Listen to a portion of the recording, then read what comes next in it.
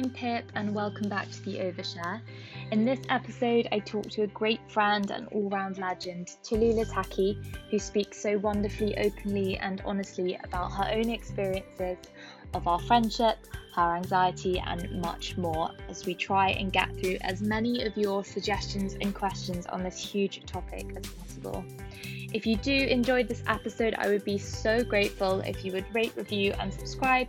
And of course, if you do have any suggestions, please don't hesitate to get in touch. I hope you enjoy. Yay! Okay, should we get going? Okay, one sec. For his portrayal of... Okay, I'm ready. Anyway, is everybody sitting comfortably? Have you got a milkshake there? No, that was a nice coffee, but I've just finished it so it won't make a noise. How lovely. I've got a hot coffee. Do I sound clear? You sound crystal clear. Do I sound clear? You do sound clear. Great. I'm really excited. In terms of an introduction for yourself, I imagine most people who listen will know exactly who you are, probably from social media platforms and stuff. But do you just want to give us your name, your age, and maybe how you know me? Hello, Overshare listeners. The millions of them. Of which I am one, so this is very exciting for me. My name is Tallulah. Did you ask for my age? Yeah, I would like that. Yes, I am 20, but I will be 21 next month, which is very exciting because I've waited a very long time because I'm such a baby. My name is Tallulah, I'm 21, and no, I'm not, I'm 20. Sorry. And I know Pip. Funny story. I'll give the short version. Yes, sure. So Pip has a lovely boyfriend and he is a great friend of mine, and that is how I met her. Stunning, and we'll get into how that actually came about. More on that later. And if people don't know you from TikTok, then oh god, what is wrong with them? And wait, how many views did your video about the boys in Exeter? About the boys in Exeter. So I'd just like to say, firstly though, that it really has bothered me. Like, it's something that I've had to actually get over. The fact that, so I was adamant to not get TikTok. My housemates at university had it and would make videos and stuff, and I didn't really understand it, so I couldn't really get on board. And then obviously lockdown happened, as I think a lot of people who now have TikTok have experienced. And I was like, well, I might as well figure it out. And then I realised how fantastic it is as an app. And as someone who really enjoys drama and acting and things like that, I really enjoyed the side of it where you can learn sort of monologues and then you do like the voiceover. Like the iconic quotes, so to speak, and then you exactly. Get the timing perfect. Yeah. So I won't lie, I spent an entire day, bearing in mind I'm meant to be writing my dissertation, spent an entire day learning the speech that Meryl Streep delivers in The Devil Wears Prada when when Anne Hathaway laughs at like them saying that two blue belts look the same, and she explains how, you did do it justice. So I was like really honing my craft. I was like, this is going to take me places. And then as a laugh, I was like, right, let's see how vain this app is. So I made a 60-second video that was it was called like introducing the finest men of Exeter. So I go to the University of Exeter, as we both did. And I think there are 6 boys that I just screenshot. Oh God, I'm such a loser. Screenshot photos of their Instagram. I would just like to clarify that 4 out of the 6 are very good friends of mine.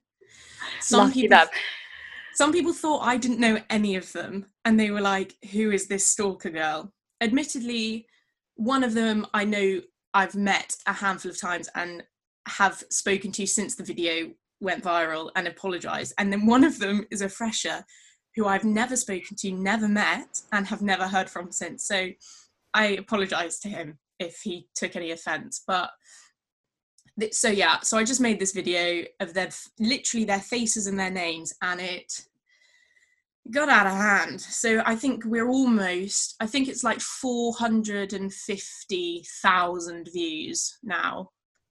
But I then got really excited because I was like, okay, who cares that that's the one that's taken off, whatever. But that'll mean that people will then see the ones that I'm actually putting effort into. But no. Not yet. No, we haven't taken off really. It was I think I got my 5 minutes of fame. It got a bit wearing, the amount of people that were screenshotting. Like 25 people had messaged me like, ha ha ha, seen the video. After that it got a bit boring. Yeah. So you had a taste of fame and it wasn't that great. Yeah, well, it wasn't for me. You're kind of a bit old for TikTok, aren't you, really? Yeah, this is the thing. Well, we were just discussing about how the TikTok generation has created a new wave of 15-year-old influencers. It spiced up my lockdown a bit, so at least I had that.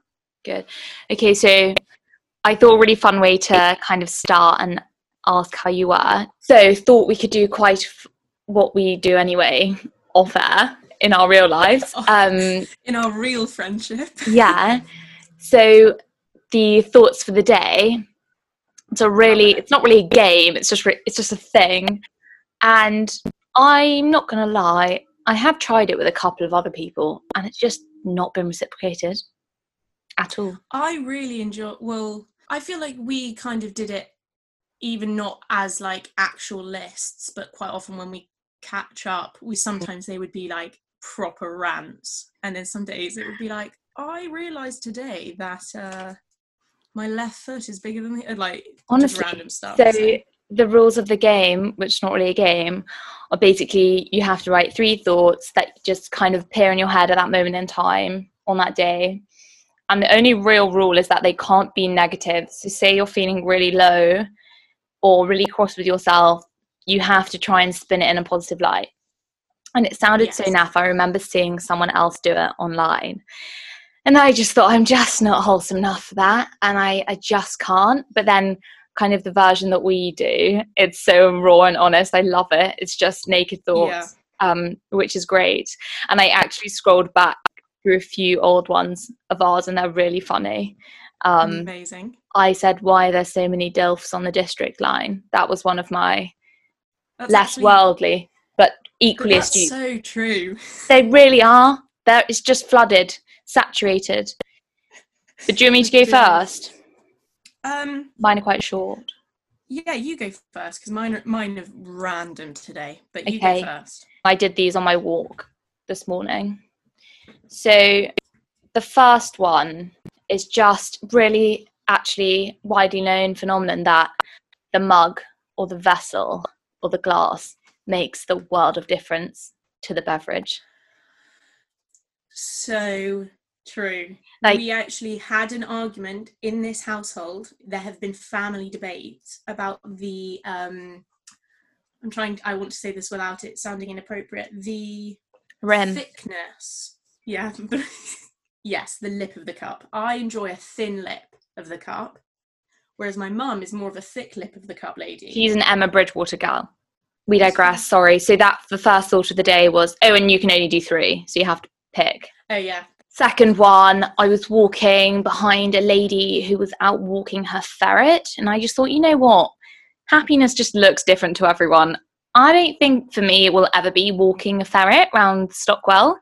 But for her it is, and I've seen her loads of times, and she's quite a trendy young gal, and she just loves her ferret, which is really stinky. But yeah, so happiness looks different for everyone was the second one. And then the third one was a negative that I've tried to make sound a bit more positive, which was that I really need to stop thinking or assuming people will think I'm lazy just because I'm not working objectively really hard. So for example, I have planned to have 2 months off before my grad job starts, but I'm already trying to look for another job for those 2 months I promised myself I'd have off, because I'm so scared of people calling me lazy. So I need to stop doing that. That was my third and final thought for this fine Sunday. I like that. Take it away. Mine are interesting today. I'm hoping people don't think I'm too much of a freak. Okay, so the first one is that I have found, I don't know how to phrase it. I'm a sucker for the unattainable, okay, especially in terms of men. And I think I've found the man that I'm meant to be with on TikTok. The only problem is that he lives in Australia. I'm not sure how I'm going to go about that, but I actually do have a lot of faith in myself, and I'm planning to go to Australia October of next year. You never know. And that whole thing of manifesting your own reality. So I'm really optimistic about that, if I'm honest. I'm a hopeless romantic, as you can tell. It's very doable. The second one is that I think it is one of the film industry, particularly the Academy's greatest snubs, that Al Pacino was never given an Oscar for his portrayal of Michael Corleone in The Godfather, particularly The Godfather Part 2. Anyone on the board of Oscars is listening right now. Sort out. Sort that out all these years later, give him what he deserved. And then the third one is also film related, because obviously I've been in lockdown and watching more television than I would. And so I watched on Netflix the film Letters to Juliet. Have you ever seen it?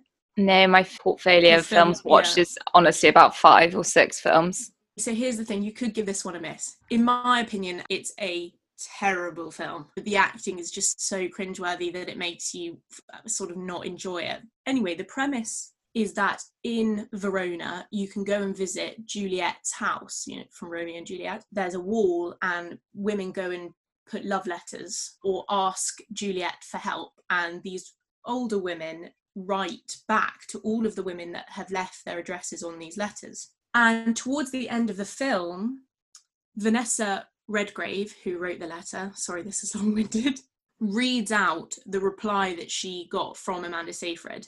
And it was the only part of the film that actually really stopped me in my track. I'd like to just quickly read it to you. I felt very touched by it. Yeah, it's not going to win any Oscars, this film, but this one bit, particularly being read by such a lovely actress lady, I thought was really good. And it goes like this. What and if are 2 words as non-threatening as words can be, but put them together side by side and they have the power to haunt you for the rest of your life. What if? What if? What if? I don't know how your story ended, but if what you felt then was true love, then it is never too late. If it was true then, why wouldn't it be true now? You need only the courage to follow your heart.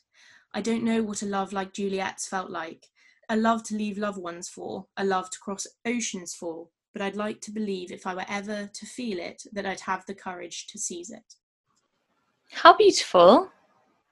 And it's just the way that Vanessa Redgrave reads it as well. I just thought was so lovely. And yeah, that's really stayed with me. So that's another thought of that's your day.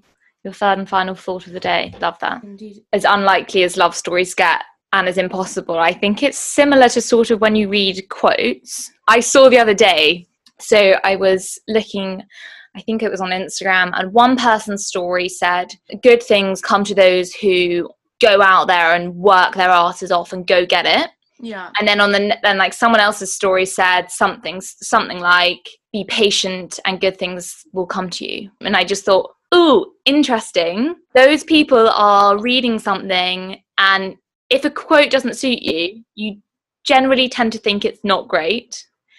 Whereas if the quote suits you in that moment and you want to believe in it, then it really resonates. But it's funny because I think they're a big opinion splitter.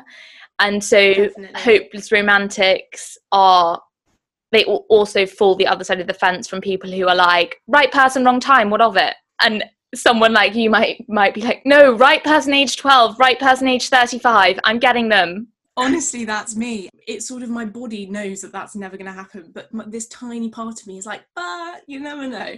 Yeah, I'm unfortunately a bit too practical, and I draw a line under things, and I'm like, came and gone type vibe. Anyway, but you and I, our own love story is quite unlikely, which is quite fun as well. It is. And having spent a lot of the past week thinking about what people add to my life and whose opinions really matter, what life signals should I be following? I don't like being 23. I'm just going to say it. It's a really confusing time. Yeah, for everyone. It's a weird age. And now, because of this ting that we've been going through, we have so much time to just sit and overthink, which is stunning for everyone. It's fantastic for the overthinkers of the world, of really which we is. are. I sit so firmly in that category. There is nothing particularly free-spirited about me. And I mean, this podcast is called The Overshare because I overthink and then I overshare, and that's kind of just how the cookie crumbles in my life. But I also think that fundamentally is how we became friends. Yes, we are an unlikely friendship. I just love that other people think it's ridiculous. I think it's interesting how many girls in particular, not that there are loads, but the few sort of airs of criticism about our friendship and the way that we have become friends, or the situation from which our friendship was born, the criticism from girls in particular I think is interesting because, you know, we live in a world where people are always, especially nowadays, it's like feminism and women supporting women, and some people in particular have loved to be like, oh, it's so strange that you two are friends, such good friends as well. And they love to tell me as if I've completely forgotten how we met. It's great. Yeah. So long story short, you, Tallulah, and my boyfriend George had a thing before, like while we were all at uni together. So not years ago, that it didn't interfere in our relationship in any way. But lots of people found it really odd that you and I are friends when actually that is how we know each other. From my point of view, and Pip and I have discussed this at plenty. So George and I were romantically involved in our first term at university. There were other aspects to it. I wasn't very well at the time, and he was a great help in that respect. And it was sort of an interesting situation where, like, neither he nor I don't think would ever refer to. I'm not an ex-girlfriend, but I had some issues in my brain at the time, and really wasn't doing very well, and he was a massive help with that. So then a year later, I hadn't seen him in ages, and then we went to a party, and he then told me, I'm seeing someone, and you know, I really like her, I think I'm gonna ask her to be my girlfriend. And I'm not gonna lie, like, that threw me for six. And it was more so, and you and I have discussed this in the past, it wasn't because I was like, oh, but I love you. It was because I was like, you were the person that I thought was going to fix me. And if you're off with someone else, how's that going to happen? He's one of the only people in my life who I've been able to navigate a very tricky set of circumstances with, and come out and remain great friends. There was a point when my best way of explaining it was like I was drowning. And you know that thing where, I don't know if you ever had this, especially if you've had siblings, you might understand this, where you'd be in the pool on holiday and then you'd get into the deep end and you couldn't really do it, and you'd like reach for the other person and semi-drown them in trying to keep yourself afloat. And it was very much that situation where it got to a point where he had to say to me, like, we're both gonna really drown. Yeah, we're both gonna drown if this doesn't get sorted out.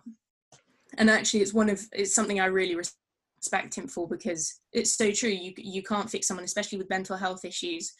You can obviously support someone, of which he did endlessly, but when it comes down to it, someone, you know, if you've got some issues, you need to sort them out. And yeah, so it really threw me for six. I actually cried. I don't know if I've ever told you that. I think it was like a panic that I was like, my person who, you know, is gonna save me is going. And then I remember being very nervous to meet you. And then we met, and then it turned out that we actually had someone completely different in common. Someone who Pip used to be romantically involved with when she had a past life at a different university. We actually would, from the get-go, had quite long chats, not about... Yeah, it didn't take long at all for us to feel quite comfortable speaking at length about, I guess, what a lot of people might take years or months to even kind of delve into. We are both naturally would rather just put everything out on the table. And it's not like we ever argued it, and we're kind of making it sound like we didn't get on. It was never that we didn't get on, it's that we didn't know each other to begin with. So this was when we'd all come back to university in the September of what was my second year and Pip's final year. Yeah. Things were drastically different for me. I was on some medication. I'd sort of worked through quite a lot of stuff. And so I was in a much more stable position and was having, the time of my life. Bearing in mind, in my first year, my freshers week ended in hospital because of my brain issues, not physical, like being drunk or anything. Whereas in second year, I was like, oh, this is what everyone was doing. Like, this is the fun that everyone was having. I was having the time of my life. So it then allowed me, I suppose, to let go of thinking that George was going to, save me. Again, it was weird because I wasn't an ex-girlfriend, but I was also like a friend that he, I think, probably had concerns about because I was such a nutcase. It wasn't like I just never saw my friend again or anything. So I was then really conscious of being very respectful. I felt like the best, and I'm a big talker, as I'm sure you can tell from this podcast. It's fine, we're only 15 minutes in. I was like, the best thing for us to do is to just let out. The best thing for me to do is be honest. You were like, yeah, so fair. And then from the get-go, things were pretty chilled. I remember once, actually, you know, months down the line, everyone was happy and good at this stage. And I remember we were on a night out and I saw George. He said to me, he was like, thank you so much for, not effort, because that makes it sound like I was trying, but he was like, it really means the world to me that you, of all people, you know, really get on with Pip. And I was like, well, you know, if she was shit, then obviously I wouldn't, but just, you know, thank God. From my point of view, I was never worried. I think a lot of people wondered why I wasn't jealous or wondered why I didn't find it weird. And I was like, at the end of the day, if Tallulah and I went to university and we were put in the same flat, we'd get on like a house on fire. Therefore, why would I waste a potential really, really good friendship with so much value to be gained from it just because of some things that went on when I wasn't even part of her life? I wasn't really part of her friendship group. I barely was so on the fringes. At that point, we were living very, very different lives. Yeah, exactly. Why on earth would I have cause for concern when nothing has been motivated by malice against me? That all aside, I would have no reason not to be friends with you. In fact, I'd actively really want to be. We don't even spend time really talking about that ever. I mean, it feels so long ago, it's weird, but it's just interesting and really fun how the kind of dynamic has turned out. And I remember when you came to my third year house for supper, and my housemates, who are just heaven, they really were, but they'd only ever heard your name in like the kind of history of my boyfriend, so they were confused. They were like, what? Really? Why? And I was like, oh, just wait, like, you'll love her. And then you came over and they were like, that's so weird, but so fun. I think it was one of those things where I know that I've spoken obviously to friends and stuff, and no one's that keen on their new partner's proper ex person. Yeah. But I think that that's quite often because of this idea that, you know, a misunderstanding of how like people compartmentalize love and how you can love someone for a period of time and it can very much come to an end. Yeah. But also I think it was with us that we were both, I mean, I feel like we were destined to be friends anyway. So had we, as you say, met in different circumstances, it would have been the same. Just communicating that there was like a lot of respect. And between the three of us collectively, a lot of love, I love both of you so much. I love George for everything that he did for me and being a great friend. I love you for being, I mean, the nearly 2 years that we have now been friends, you've helped me no end and also just been so much fun to have as a friend. I think also what's so fun for me, I look at you and I don't see that history. I view you incredibly independently as a friend of mine. Like, we've had so much fun with so many other people and I never look at you and think that. And it's really funny if I'm just sort of brushing over how I know you. Yeah, and I also think, I don't know if it's worth saying, but I feel mainly because that person that I was then feels like a completely different person. And it's the only time in my life that I've ever experienced that, where I look back on myself in my first year at university, and because of all these issues that I was sort of coming up against and that really came to the surface, and bearing in mind the effort that I then put in from the following 2 years till now to overcome those obstacles, that person, particularly in the first term of my first year at university, I was 18. If I look at her, I feel like I can see a different person. Also, for me, I'm just incredibly grateful to anyone that is very understanding of the things that were happening at that moment in time. And I think also for me, because I had undergone a similar transformation of self, I had a real messy year before I went to university, and then it took me a real long time. It's a whole other day to settle into university. So I think actually when we met, we were both at stages where we'd discovered a new, more peaceful life, and it was a really nice time to kind of team up and reflect on all of it. And we definitely,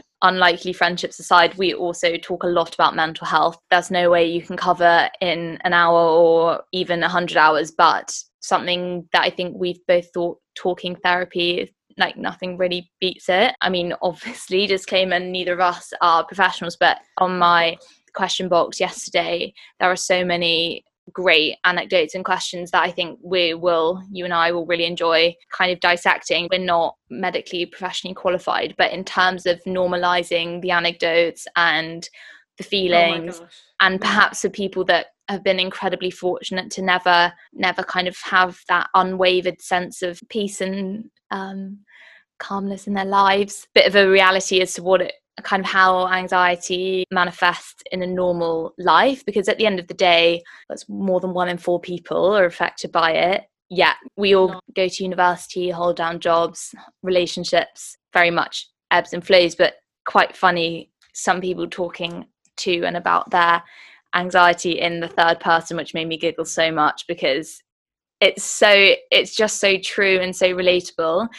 So I don't know how you kind of want to start with that, or if you're happy for me to just kind of throw some questions out there and then you can kind of talk as much or as little as you like about your own experiences. So the morning, the waking up part of the day came up a lot.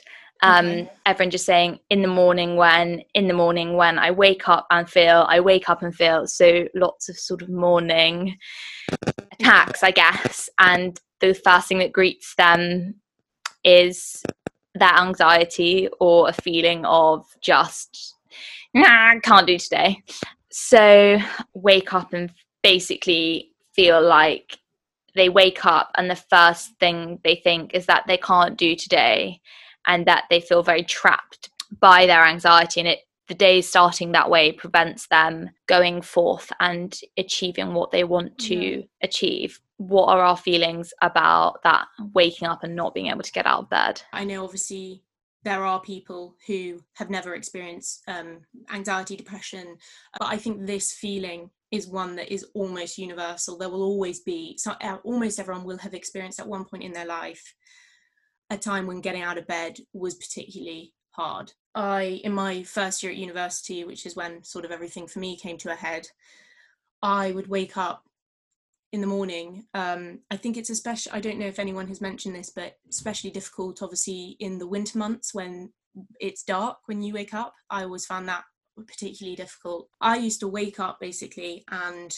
I don't know if I have to give a trigger warning or anything like that, but well, you're just going to speak quite openly and honestly about your experience. So if you're not keen to hear that, then skip forward a little bit. I basically would wake up in the morning and essentially be upset and frustrated that I had woken up. I had never actively planned a suicide or dealt too much with that, but there were very passive feelings of like, I can't do this anymore, and if I could just go to sleep and just remain asleep, that would great. Yeah, I've spoken to obviously mental health professionals about that, and they say that is common for people with anxiety and depression, that sort of passive feeling of everything is too much. If I could just sort of go into a sleep coma until this feeling had gone, then that I would choose to do that. And I suppose almost a feeling of I just don't feel ready to take on another one, and there's no feeling of yes, let's smash the morning. It's like, it's a shame that this has come around again so quickly. And that thing of particularly as a sort of young person, so maybe late teens, early 20s, but particularly going to university, my anxieties that came in the morning were about the fact that, as you say, another day was coming around and I felt less and less capable to deal with it. And I remember thinking, like, how am I ever going to live adult life if I can't just get out of bed this morning? And I think is that what you would call like feelings of grandeur? So you can't just look at like the here and now, the small battles that you've got to face. Yeah. I remember thinking like, oh my God, how am I ever going to go and get a job if I have this like crippling anxiety where I, can't leave my room or can't even get out of bed. I'll just say what I did at the time to try and combat this. Coping mechanisms that were given to me by healthcare professionals, but also in the years since, where I've really been an advocate for talking and seeing what other people have done to cope. One of which I thought, is really simple, but I get out of bed and open any windows that are in my room. Obviously, I'm hoping that most people have at least one window in their room. Get some outside, inside going on. Yeah, definitely. So and even if I then get back into bed, I sort of, you've got some air coming in, as you say, sort of, I find that a bit of a release if especially if I haven't slept well, if there's anxiety in that respect. I'm sure people have been told all of these various things before.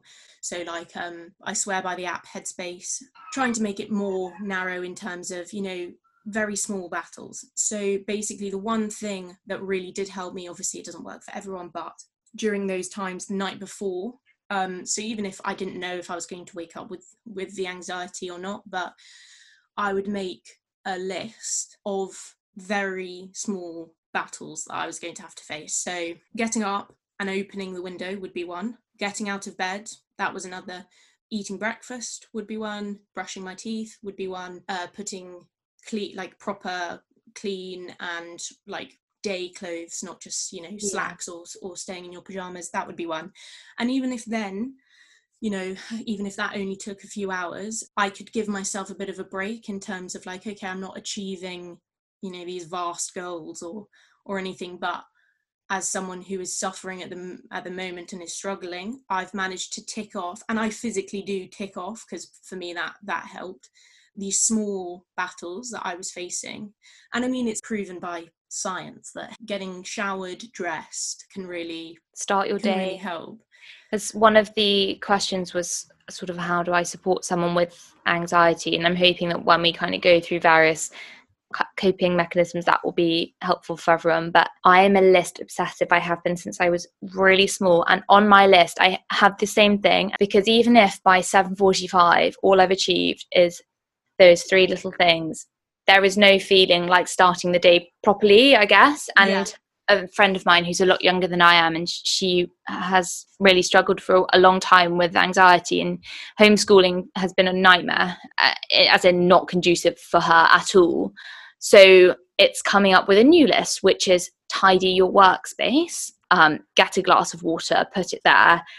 And it's not actually procrastinating, it's doing tiny things that make you feel a little more empowered to take on the slightly bigger things, which at the start of the day would have been like, no, not today, really not today. But then actually, because you've done X, Y, and Z, and not just because you've done it, but because you've managed to see it and achieve it, no matter how small. I mean, my list has got to the point where I've got stretch my hip for 20 seconds on it, because just manageable and not so scary. And no matter how old you are, how successful you are, what stage you're at in your career, when things feel overwhelming, being able to tick off tiny goals makes a huge difference in more than one way. It's all really small but really big difference.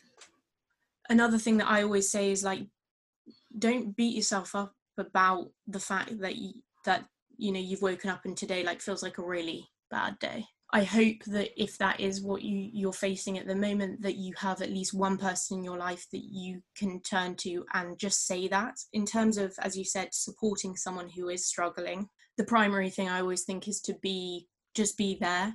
That doesn't necessarily mean you need to be messaging them every day, but if you make it very clear that the lines of communication are very open, nothing's going to freak you out. My best friend in the whole world has seen me go through, some terrible things, and her primary thing was always just saying nothing you ever do is going to freak me out. She always made it very clear that nothing was going to be too much for her to deal with. I was always really worried about being a burden to someone, which I think is a really common worry to your parents, or it's to your friends, especially at university, where it's easy to kind of shrink away. Especially with maybe friends that you don't necessarily know that well, if you're sort of starting out at university or starting in a new environment anywhere. And I would say that is the prime, I'm sure this will come up if people have asked you other questions, but the primary thing that I think I have learned, and I've had a difficult relationship with the University of Exeter as a specific university, but the university experience as a whole. But the one thing, like, I would not change it because of this one lesson, that if you ask for help from anyone, the likelihood is that you will receive it. And unfortunately, there are people in the world who are just dicks and are not very helpful. But the one thing that the past few years have taught me is like the vast amount of kindness that people are willing to show if they know that you are struggling. I think maybe my primary example of that, especially at university, was during my freshers week, when things were really taking a pretty heavy, drastic turn. This was just before I had to go to hospital. I actually went and knocked on the door of the girl that was in my flat, who I'd known for 3 days. Hadn't spent that much time with her necessarily even in those 3 days, but I went and asked her if she would sleep in my bed with me. At the time, but also looking back now, was such and she didn't even question, she didn't ask even why. Obviously, it then became very clear why, because I had this like chronic shaking and like visibly distressed, I suppose, as well. So I didn't necessarily have to explain it, but she just came and slept in my bed with me. And it was like, I remember it being one of the kindest things that anyone had ever done for me. Her name's Tallulah, and she's, to this day, I will never ever forget that. And then obviously we carried on with our university careers, and we never lived together again. But every time I see her, it just reminds me of that moment in particular, and just how fantastic I think she is as a human being. There's nothing, that I wouldn't do for her if she called on me. And I think that's an important thing that I've learned, not only in terms of if I need help to ask for it, but also making myself as approachable as possible for others should they need to ask me for help, if that makes sense. Yeah, and also really making it incredibly clear that actually it's always worth reaching out, because and actually if anyone has reached out and had a bad reception, try again, because you have been so unlucky. The vast majority of times someone will help you, and even if they feel like they can't, they would, we hope, be kind enough to say, oh well, no, but my friend is really good at talking about this kind of thing. And can I just quickly add one more thing that I've just remembered? I would say that in my recovery or whatever, and if for the podcasters, I'm putting that in inverted commas, something else that I think is really, really important to learn is that as someone who isn't currently suffering, it's on your back to put yourself on the line for someone else. So my example of this is when I was in my final year at Exeter, received a message from a friend of my mum's who sent me a message to say, hi, how are you? Hope you're well. Sorry that this is a bit out of the blue, but a friend of mine, her daughter has just started and is really, really struggling. Is there any chance you would be able to sort of get in touch with her and just, let her know that you're around? And I just sent her a WhatsApp message and just said, hi, I know we've never met. I hope you don't mind me messaging you. I have heard that things aren't necessarily going that well. I made it very clear that that was not something I would ever pass on to anyone else in case she was worried. I told her my address, and I said the door is always open. You can call me at any point, at any time. And she read the message and never replied. I replied to my mum's friend and said, look, I've sent this message. She has read it and not replied. So this was, maybe a week and a half down the line. Could someone just let me know that she is in fact okay? Because obviously my mind went to the worst place of maybe I need to go and physically check on where she is. And, I think unfortunately things had just got a bit too much and she'd left university and gone home. But I remember the friend saying, oh, I hope you don't feel embarrassed that you sent her that message. And I remember thinking I'm good now, and it was no skin off my back to send her that message. She is the one currently struggling, and it's completely her prerogative of how she wants to cope with that. All I can do is make myself accessible to her should she need help. And I think that's a really important thing. For example, I've told Pip this, I sent a letter to someone who means a lot to me, but who is a very complicated person. A few years ago, he really wasn't doing well, and I sent him a letter. It put my neck out on the line a bit. I'd always cared about him more than he'd cared about me. So, you know, it could have looked a bit embarrassing. But I think if someone's really struggling and you want to let them know that you're thinking of them, that's never a bad thing.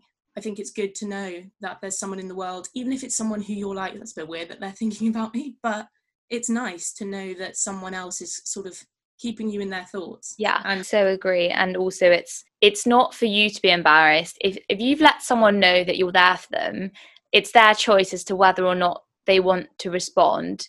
No one will ever hate you for saying you're there for someone, and actually in putting yourself out there for a reply or not, the reason you're doing it's not for your satisfaction, it's to be a potential help for them, and then from that moment on it's their choice. But it's always worth sending, because would you rather they had a choice and chose to speak to someone else, or if you both didn't send a message they'd have had no one? So exactly, it's always worth doing. And going back to what I spoke about with Joey a little bit, don't treat it like an elephant in the room. Look at me here now saying it. The likelihood is unmanaged mental health, anxiety, depression affects someone very, very close to you, if not more than one person.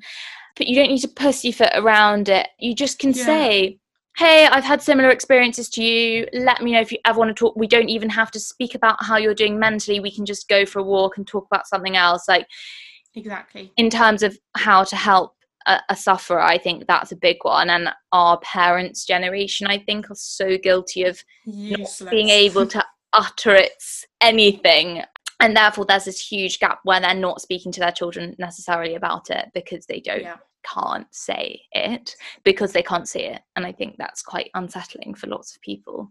But that's all incredibly helpful. And I think, just make it known. Don't leave any level of ambiguity in the sufferer's mind that they can't reach out to you. And then if they do, even if it is shocking, don't act shocked. Do the right thing.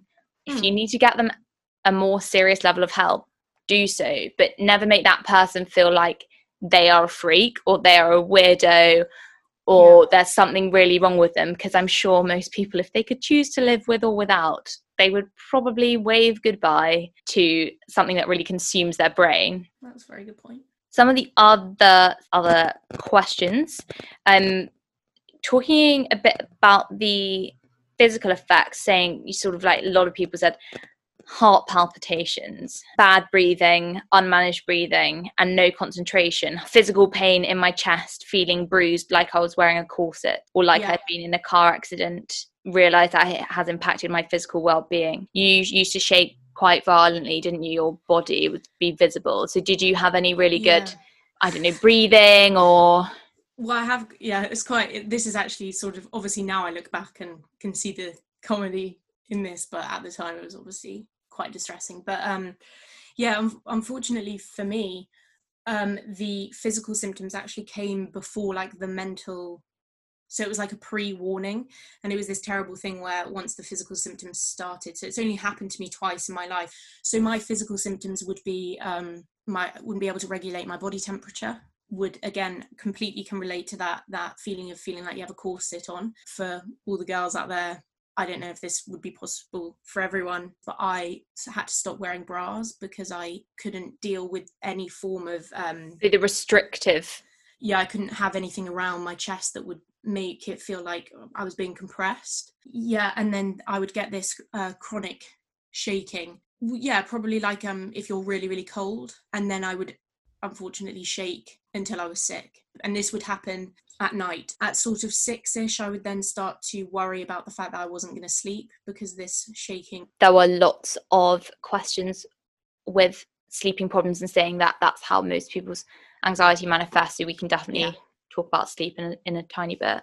And then obviously the worst thing about sleep is that you get into a cycle of fear. So you then, the following day, even if you think the day has gone well, it will get to sort of 6ish and you start to panic about not being able to sleep, which in turn makes you not sleep. So the things that I was advised to do actually in terms of the shaking, the doctor told me to wrap myself as tightly as I could in my duvet like a sushi roll. Basically, the reason you're shaking is because your muscles are releasing and contracting at like a really, really fast speed. The way to stop it is to get your muscles into a constantly contracted state, your body will then be able to calm itself down. So you need essentially compression, so you like a hug or wrap yourself in your duvet. The issue for me was that I got stuck once and I couldn't then get out, which obviously in the state I was in was the worst thing. So I have never tried it again because I was so panicky. I mean, it really caused me to freak out. But that's why I think it's, sometimes good to, if you're able to, have someone sleeping in your bed with you. When I get to that stage, all pride goes out the window. Oh. I would ask anyone because I'm so desperate to get better and for it to stop.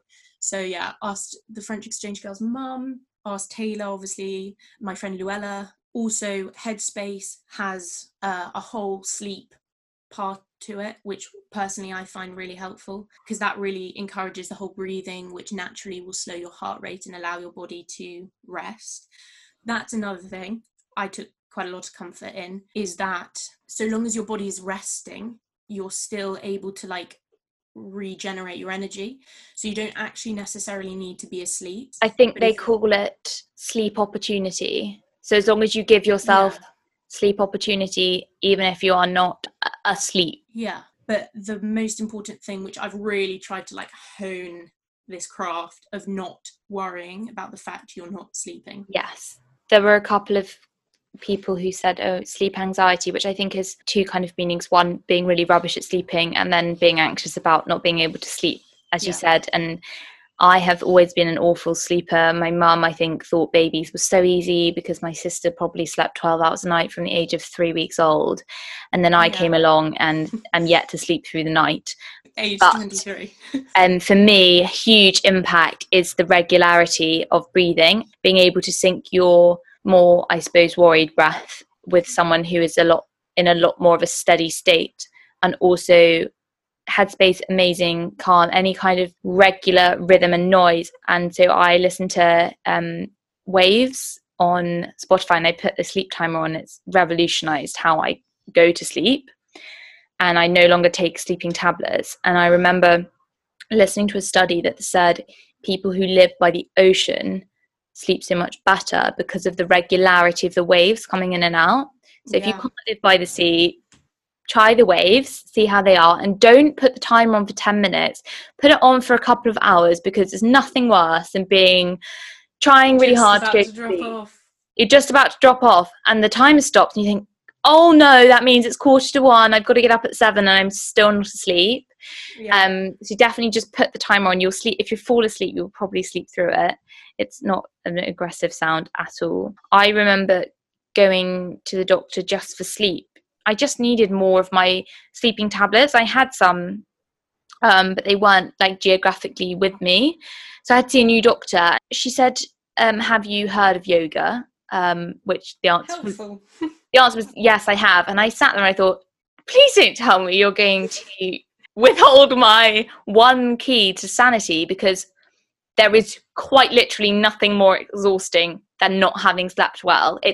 There's just nothing more disruptive to your whole day. And I thought, it's exam time. Don't tell me you're going to withhold my sleeping pills and prescribe me yoga. But she did. And I'm not going to say she was right, because I don't think she was completely right. And Stephen Fry's done amazing research with scientists. And they've said, a combination of pharmaceutical and psychological help is, that kind of hybrid approach is what's really proven to be working, and pharmaceutical, if you need it, fine. I don't think yoga has revolutionized my life that much, but getting into a habit of doing something where you're only really concentrating on calming down. I don't really do yoga in a traditional sense, but I would follow a stretch routine for 20 minutes, and as a knock-on effect, I have to slow my breathing quite a lot and I feel a lot calmer. Someone said, actually in the questions, like, having to take medication is a real knock. I think there's a whole level of acceptance that's needed. Dealing with going on medication for the little shit. I presume the little shit here is anxiety. Okay, firstly, superb. I mean, personally, I didn't have any qualms about going on medication. I appreciate that some people do. They're worried about side effects or the medication doesn't sit well with them. But I was so personally so grateful, and that was really good because that just enabled me to sleep a bit. So it kind of just knocked me out. Yeah, I felt a bit groggy for a couple of days, but at least my body was able to actually get the sleep that it had been deprived of for 5 days. So I had that, and then I was also given sertraline, which is at a low dose an anti-anxiety medication, and at a higher dose an antidepressant, sorry. And I was given that in my first year of university, and I still take it every day. I'm going to try and come off it, I think, this sort of beginning of next year. Probably won't during the winter months because I definitely get the seasonal affective disorder. I never had any qualms about talking about it. The fact that I had to take medication because it did work so well for me, and it really, really helped me. It helped me to cope. It just took me back to normal, basically. So I felt like I could just get on with my days. My brother and I refer to them as our crazy pills. We both use humour as a defence mechanism, so that's not meant to cause anyone any offence if you also take them, but I then referred to them as that. I then also referred to them as that in front of my friends, so everyone that I'm close with knows about my crazy pills. It's not like a taboo secret. Yeah, that's so important. You know, if I was out of my crazies, collect your crazies. They were like, oh, I just got to go and get teased crazies. Just normalised the fact that it was as common as taking the contraceptive pill that you have to do every day sometimes. Always very open about, with like boys, I was very, if they ever asked like, oh, what's that? What are you popping? What are you popping there? I would just explain. I never felt any shame about it. I understand that some people feel like it's sort of a failure if you have to have a medication to help you. But I don't know if this is something you've had, but I was like, well, it's not my fault. Oh, yeah. And how I view it is that if there is something which can help you be and feel much better, if the only reason you're not taking it is because you don't want to be known as someone who takes medication for your mental health, I don't think that's a good enough reason, because I think if you start taking them, your perspective will become a lot different. You are still taking them, but you're in a completely different place. And I mean, my gorgeous housemate from last year, she would talk about her counsellor's name, like Charlotte, as if it was another housemate. She'd be like, just gonna go see Charlotte, or like, oh, so I was on the phone to Charlotte, she was saying this. And I love that kind of thing. Yeah, it was so good. And I guess it's a kind of a collaborative effort, and a lot of people won't feel comfortable referring to their pills as their crazies, or won't even want people knowing. But I think for people that do feel that, it's no one's fault. I think that it just comes back to that there is no blame game. You just stop playing the blame game because there isn't one. I think the more you educate and normalise it when you're younger, the trickle-down effect is massive, and especially to those around you, and then one day your own family. The biggest worry is that people don't talk, and I feel very lucky that close friends who've gone through difficult times, the ones I worry about the least, the ones I know who are talkers, knowing that person's a talker even if it's not you they're talking to, is so super reassuring. So definitely sack the taboo on drugs. I mean, like prescription drugs. Sack the taboo on the advised medication for you, and or take them for the rest of your life if you need to. Just do whatever's best for you. Everyone's different. There are so many different, and people are so different in their makeup, like genetic makeup. There are plenty of ways that you can help. I mean, I had a sleeping pill at one point that made me lose my hearing for about an hour in the morning, and I was thinking, this is not great, kind of really inconvenient. And so I just changed it, and there's no way that only it's not a one-size-fits-all thing. There is just so many millions and millions of options out there, so definitely don't give up on one if it's not quite right the first time.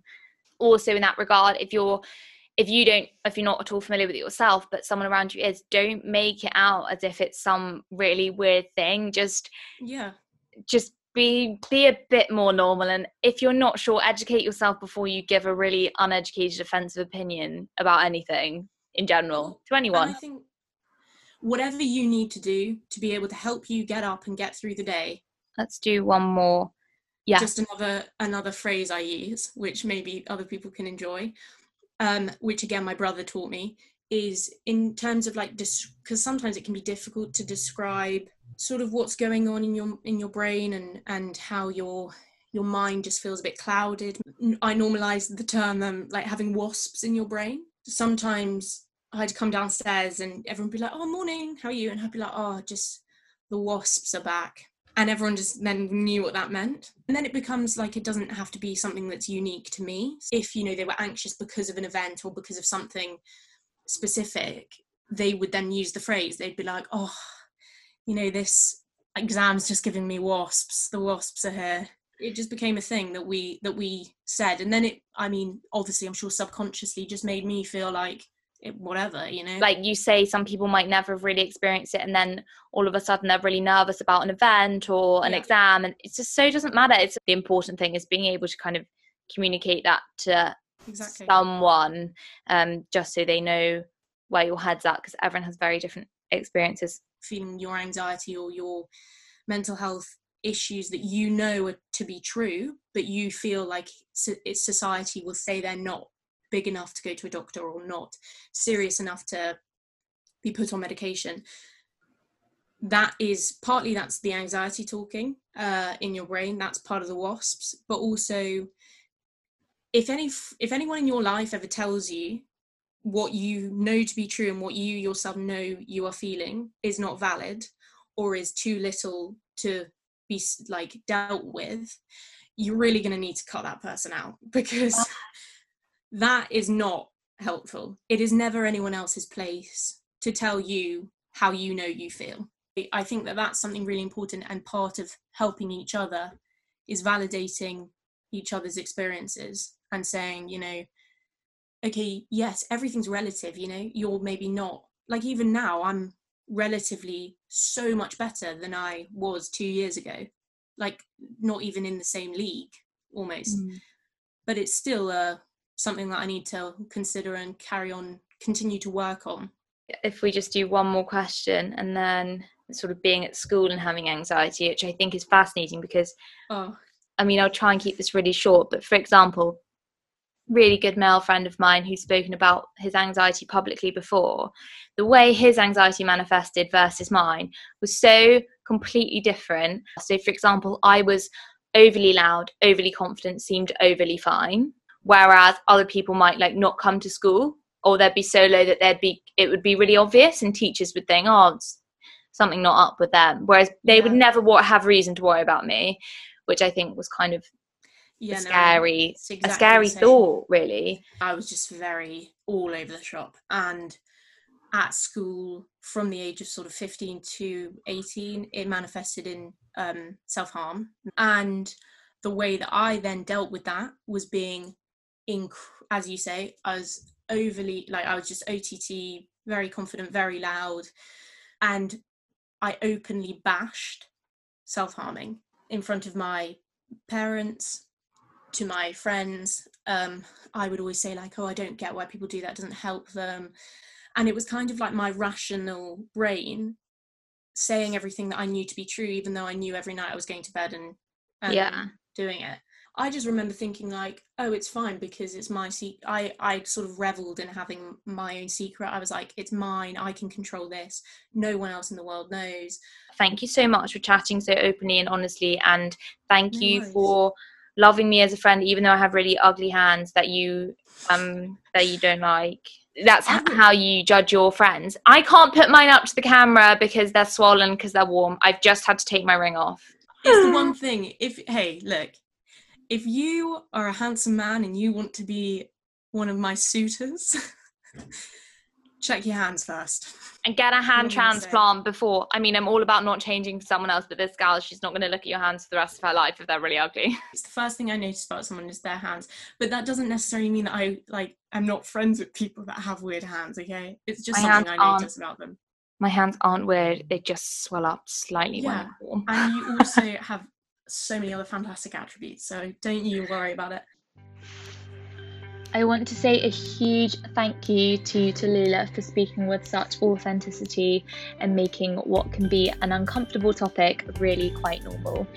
Don't forget to check her out on TikTok, of course, for some extraordinary content and help her go viral so that she can get noticed by the Australian man of her dreams. I really hope you enjoyed this episode, and we'll be be and we'll be back very soon.